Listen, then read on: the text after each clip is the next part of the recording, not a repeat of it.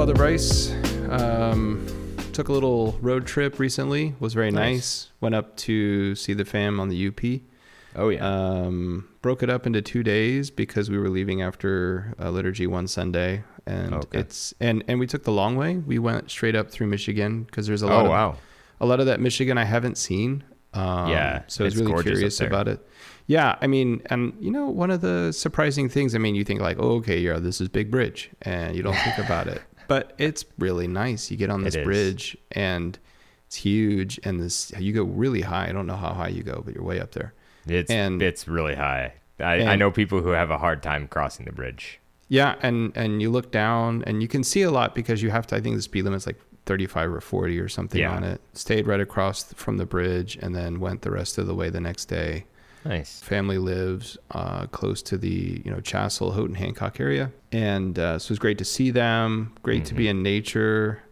Went to some waterfalls. Went to this really clear creek where you could see like all of these fish streaming upstream, which was really neat to see. I mean, I've heard about that, and it's one thing you see these things on videos or you see them in pictures. Yeah.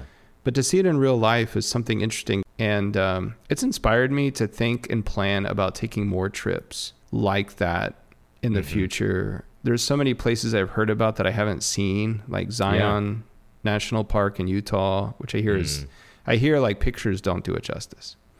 I've heard the same. I have not been either. You have to go see it. I've never been to the Grand Canyon. There's a lot of, I have never been to like what do they call that?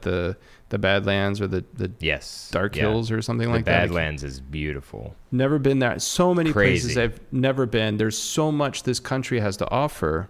Yep. But just reminds me of how much I love being in nature. I don't do it enough. I need to do it more. So anyways, so that's been on my thoughts a lot lately, and I'm kind of even thinking about my next trip, and even thinking about taking a train to go out west. That would be so cool. Instead of flying, because I saw this video on Amtrak and how that got started, and it was very interesting. So much I didn't know about it. And I hope that our train system hasn't been doing well for a long time. Right. And if buying a ticket helps a little bit more, or doing those kinds of things, I like trains, and I'd like to see them survive and maybe even do better. Well, when you're on the train, you're gonna want to stay awake, look at the scenery. You probably won't sleep well. Right, you're gonna need something to block those feelings of being so tired. So you're gonna definitely need your coffee. Yeah, and you're probably gonna need maybe something to listen to keep yourself entertained. So you go back and listen to some back episodes of what I'm sure is your absolute favorite podcast, Church Coffee Pod. You're all listening to Church Coffee Pod, where the theology is never watered down and the conversation keeps flowing. I'm Father Bryce. I'm Father Gregory. I got to say on that, I really don't like listening to myself. I hate it. I don't think I've re-listened to a single one of our episodes. I don't spend a lot of time listening to our own podcast. I mean, I edit it, so I do get the full re-listen. You have the cross that you must bear in that regard more than I do, and I am grateful for you to you for doing that. Thank God, it's fun. Yeah, well, I've been thinking, this question's kind of come up. Parishioners have asked about some of these things, so maybe we'll hit at it a little bit. The month of August is kind of the big feast in the month of August in the Greek Orthodox world is the Feast of the Dormition of the Theotokos. There's the famous, was it in Sumela, the monastery there in Asia Minor, where the patriarch goes to celebrate the Feast of the Dormition. That sounds right, but I'm not 100% sure. If it's not, we will delete that. So, of course, there's a lot of famous places where it's a big feast day. A lot of people have a lot of time off in August in Greece for the celebration of the Dormition. There's the 15-day fast, which is interesting in its own reality because it used to be a much longer fast. It started on August 1st, and from what I understand in history, it used to go all the way to September 14, because on August 1st is the beginning of the procession of the Holy Cross. And then the 14th is the celebration of the elevation of the cross. And so it used to be a fast of the cross in a sense, that whole period. But the Feast of the Dormition became so big and so popular that eventually the fast was ended for the celebration of the feast of the Dormition. And so it became a 15-day fast. Of course, during that period, we also have the great Feast of Transfiguration on August 6th. It's also where we bless the grapes. And it's kind of, it doesn't completely do away with the fast, but it's a day if you're following things strictly, you can have fish and oil, right, and wine and those kinds of things on the feast day of Transfiguration. Yeah. And so thinking about, the Dormition in the Orthodox Church, we celebrate the falling asleep of the Theotokos. That's what the word Dormition means. It's where we get the words like dormitory. Right. In Greek, it's the chimisis. So the kimiterio is the cemetery, or also can likewise be kind of similar to, I guess, like a dormitory. Right. Kind of talking about death as sleep, often, are kind of going back to the Gospels, right? Many times our Lord spoke of it that way. Lazarus is sleeping, and the disciples don't understand him. It's like, oh, if he's sleeping, he's going to get better. Which is conventional wisdom, right? If you can sleep a lot of illnesses off. And then he has to tell them quite plainly, no, he's dead. Right. Because they didn't understand what he was saying. But that's, we talk about that. We use that language. So-and-so has fallen asleep in the Lord. But we also believe that the Theotokos is already, the way I kind of put it, I know maybe you put it differently, but has already experienced the resurrection. Yeah, I think that's a great way to put it. So she's bodily in heaven, soul and body. Right. And she intercedes for us. She prays for us. She's obviously very close to her son. He's very close to her. And her role as intercessor is very important in the life of the church. And so this is, Father Alexander Schmemann, he talks about it. And so this feast is a feast of hope and anticipation for what all Christians look forward to. She has already experienced what we hope to experience. We're looking to experience. Which is the resurrection of the dead and to be with the Lord, to be with him in his kingdom. There's this tradition of Thomas being late. I've heard that. We've seen that before. Yes. And so in that tradition, he arrives to pay his respects, to give her the final kiss, and she's just not there. And that's how they know that she's already experienced the resurrection. Right. A priest, when I was early in my journey into Orthodoxy, a priest was talking about this feast day, and he was saying, like, no church has ever boasted of any relic of the Theotokos, except for, of course, her zoni, her belt. Right, the tertiary relics, but nothing. No bodily relic. Right, her. Right, no direct bodily relic. And so nobody's ever claimed to have any of that, which kind of, in a way, speaks to that tradition, that belief that we hold as Orthodox Christians. And so thinking about that feast day, some of the questions that I've heard in the parish is like, well, Father, why do we do memorials or why do we pray for the dead? Why do we pray for those who have already gone on? If you were asked that question just off the cuff, what would you say? Yeah, I think the thing that people kind of think of is some kind of doctrine of purgatory, which we don't have in the Orthodox Church, right? And I think people assume, like, well, either they're great or it's a hopeless cause. So why would we offer up prayers? But I think it just speaks to the fact that we as Orthodox Christians never give up hope. We will always do things out of hope and complete faith and trust that we have a merciful God.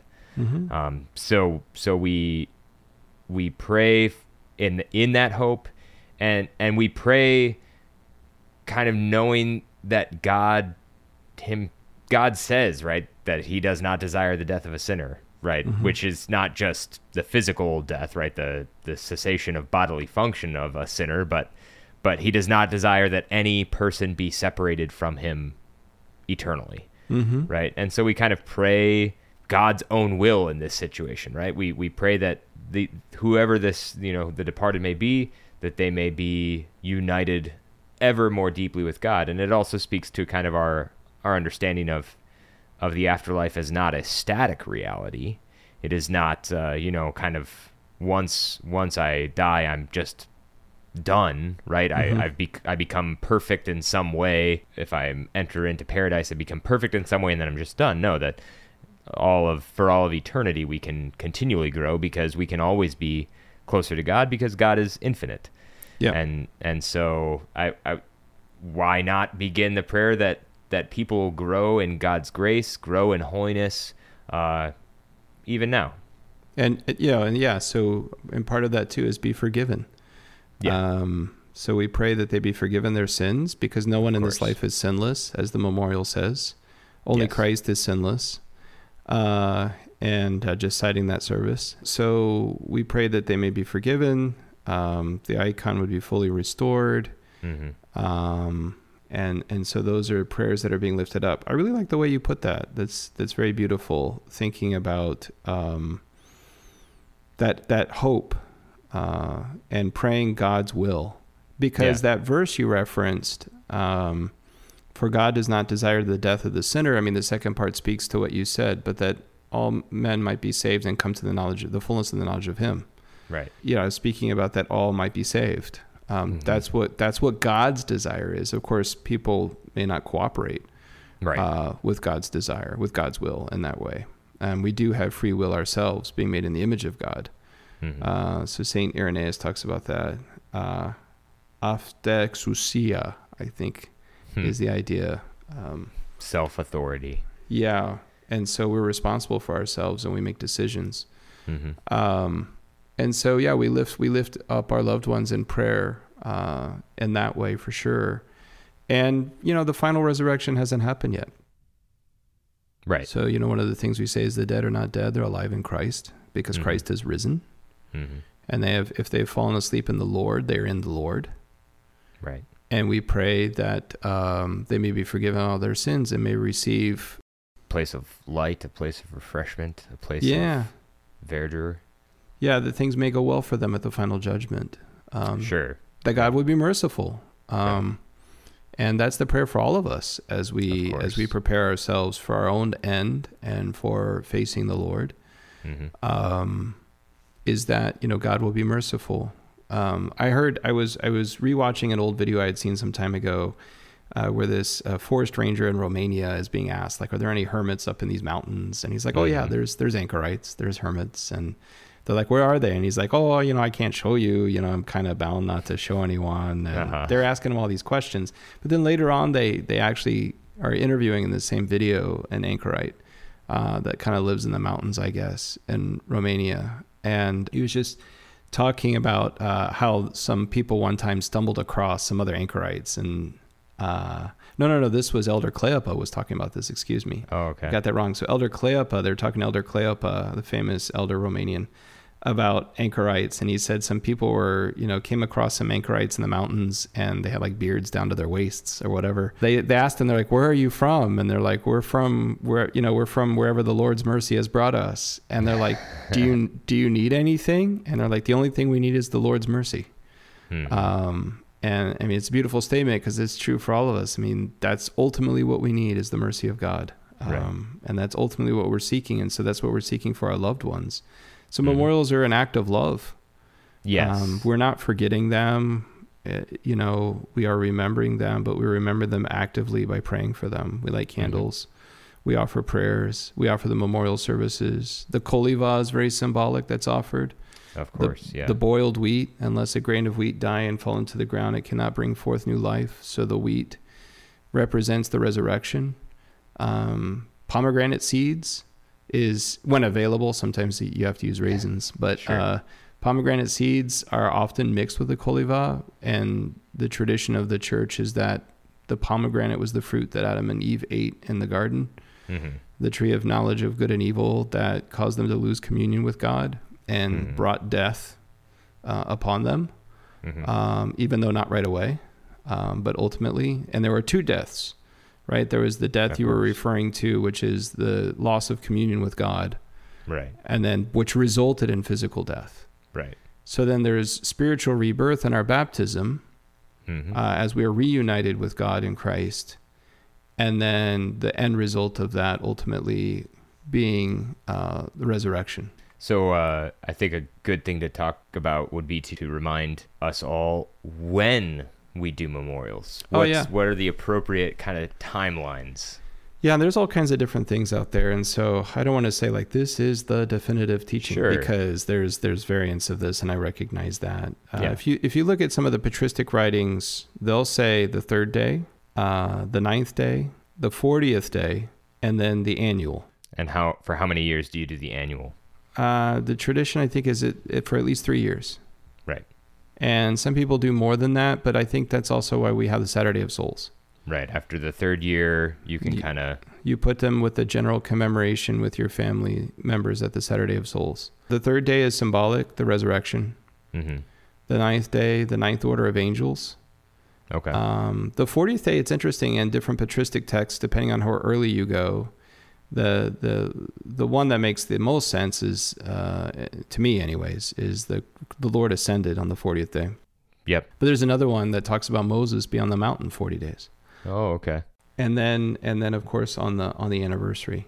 Yeah. And do you reckon these days from the death or the funeral? I always do it from the day of death. So the 3rd day memorial at least is probably going to be before the funeral, and maybe the 9th day. But if you do it. Now, I will say most people do not do the 3rd day and do not do the 9th day. Right. Keep in mind, in traditional cultures in Greece and other places, they're doing the funeral like the day after. Right. Someone passes away a lot of times. For very practical reasons, too. They don't embalm, or at least they didn't. Mm-hmm. And so there was a lot of need, and the people were much more involved in the process of preparing the body. The body was washed. Mm-hmm. The person was dressed, often anointed with different oils, and different herbs and things. And the visitation was just taking place in the house. Mm-hmm. So it's interesting. This changed in America, right? Like the visitation always used to take place in the house, and that room was called the parlor room. Uh-huh. And now we have funeral parlors. Right. Funeral homes, because it got moved out of the house. And then what did we start calling that room in the 50s when that happened, by and large? The sitting room or the living room? The living room. We put the TV in there and we called it the living room. So that was a change that happened really not that long ago. And so, but that used to happen in people's homes, and in the traditional countries, I imagine it still does. Mm-hmm. And then after sitting and keeping watch, they used to read the Psalms, and some people still do this. Pray the Psalms all night with the deceased. And then the person was escorted to the church the next day, and then you started the processim into the church, and you start the funeral service, which it takes a lot. And we've talked about this before, from the Holy Friday.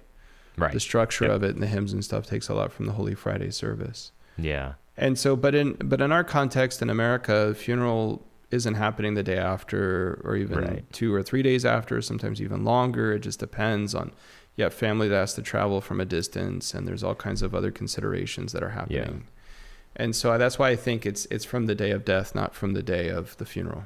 Sure. So from the day of death, 3 days, 9 days, 40 days, annually for the first 3 years. I remember kind of interesting coincidence that I learned that the church kind of says, well, after 3 years, you can move them to the Saturday of Souls. I learned that around the same time that I was reading some kind of book about psychology and grieving. Mm. And I learned that a healthy grieving period, right? Like, so if somebody has done the work and is kind of in an emotionally healthy place, it takes 3 years to grieve the loss of a loved one. Mm-hmm. And so it was cool to see that wisdom of the church, that, it was given to these spiritual leaders from, a very long time ago, mm-hmm. is now reflected in what we've learned with, kind of these psychological studies and surveys and all that kind of data. So I thought it was very cool to see that. Yeah. And that's born out of experience. And I think a lot of things are born out of the church's experience, right? The fathers talk about praxis before theoria. Mm-hmm. Now they're talking about, prayer and fasting and stuff before contemplation. But I think also just in a practical way, we had a practice that's born out of our experience and which kind of developed in theory, so to speak. Yeah. Later on. And you see that happen a lot throughout the history of the church. Yeah. And I experienced that in my own life. And I remember when my father passed away, I shared that with my mother, and that also was kind of her experience, that 3 years. And she's often reflected on that with me even many years later. Because for me, for example, I was doing a lot. So my father passed away 3 days before I was ordained a deacon. Right. So I was ordained a deacon, and then the first thing I did as a deacon was help in the burial of my father. And then like 2 weeks later, I was ordained a priest, and maybe 1 or 2 weeks after that, I went off to summer camp and took a bunch of Goyans up to Albuquerque for summer camp, and had been very involved in helping arrange everything as much as I could be for the funeral and everything that took place. And there's just so much happening. Yeah. And it wasn't until Father's Day the next year. Wow. And I remember celebrating liturgy Father's Day the next year, and there were 3 priests, in the church that I was at, and the proistomenos would have us rotate so that one was serving as protos, and this was to get me experience too. I was a brand new priest. Sure. And then the priest that was kind of to the right would be the one preaching, so we also rotated the preaching responsibilities for the Sundays. And also just, helping me learn and gain experience. And I was serving as protos that day in front of the altar table. And it came time to receive communion, and it hit me. And these tears just started streaming down my face. I wasn't like weeping loudly or crying or anything, but tears just started running out of my eyes, down my face. And it took me a second, and I kind of collected myself. I was like, okay, and continued on with the service. And I remember both the other priests standing on the side of the altar table, just kind of looking at me, not saying anything, just looking at me. And when they saw I was okay, they were like, okay. And we continued with service. And I don't remember anyone saying anything, but I knew there was an understanding. Yeah. And so that for me, that was a big moment of kind of release and grieving and things like that didn't hit me for a whole year. Yeah. And so that 3 years, that's an important time for people. And so these memorial services are very important. I know there's other traditions where there's some people do 3 months and 6 months and 9 months. And I'm to be honest, I'm not sure where that comes from. Maybe somebody else knows. And of course, if people request those, I do them. Sure. But I'm not exactly sure where those come from. Yeah. I'm sure like a lot of things, there's very localized practices, kind of ideas that come. So yeah. So any other thoughts on prayers for the deceased and memorial services in general? Yeah, I mean, I guess although of course the kind of primary function of the memorial service is that we are praying on behalf of the departed, I think it's also I've heard from various sources that it can even be appropriate to ask the departed to pray for us, even those who are, not officially declared to be saints by the Orthodox Church, especially children for parents, especially if they're younger or whatever. So although the understanding, of course, is not quite as robust and definitive as when the church says, okay, yeah, we know this person to be a saint. There's still an understanding and a hope. I guess that's maybe the theme word of today's podcast. There's still a hope that, like Paul says, that this person being absent from the body is present with Christ, and so that they too, like our patron saint or any saint, may be able to offer intercessions for us as well. It's a lot to think about, a lot to contemplate there. But I do think hope is the word for the day in this little podcast. Yeah. Hope and like you said, love, right? Love. These are services done out of hope in God's mercy, that God is who God says he is, and love and memory of those who have gone before us. And faith in Christ and in the resurrection. So Faith, hope, and love, all three.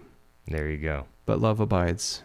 That's a beautiful service. And of course, a thing we can reflect on, especially as we enter into this fast of the Dormition, the celebration of the memory of the Theotokos, the celebration of her memorial, kind of giving us, one of the many types of memorial that we have celebrated in the church throughout the year. All right, so where can people go if they have questions? If you've got questions, if you want to give us a topic for an upcoming podcast, or if you have questions about something we've talked about today or even in a previous podcast, you can email us at churchcoffeepod@gmail.com, or even better, you can leave us a voicemail at 317-660-5498. Thank you for listening to Church Coffee Pod. If you enjoyed what you heard, please like, subscribe, and leave a review. Make sure to tell your friends that church coffee isn't so bad after all.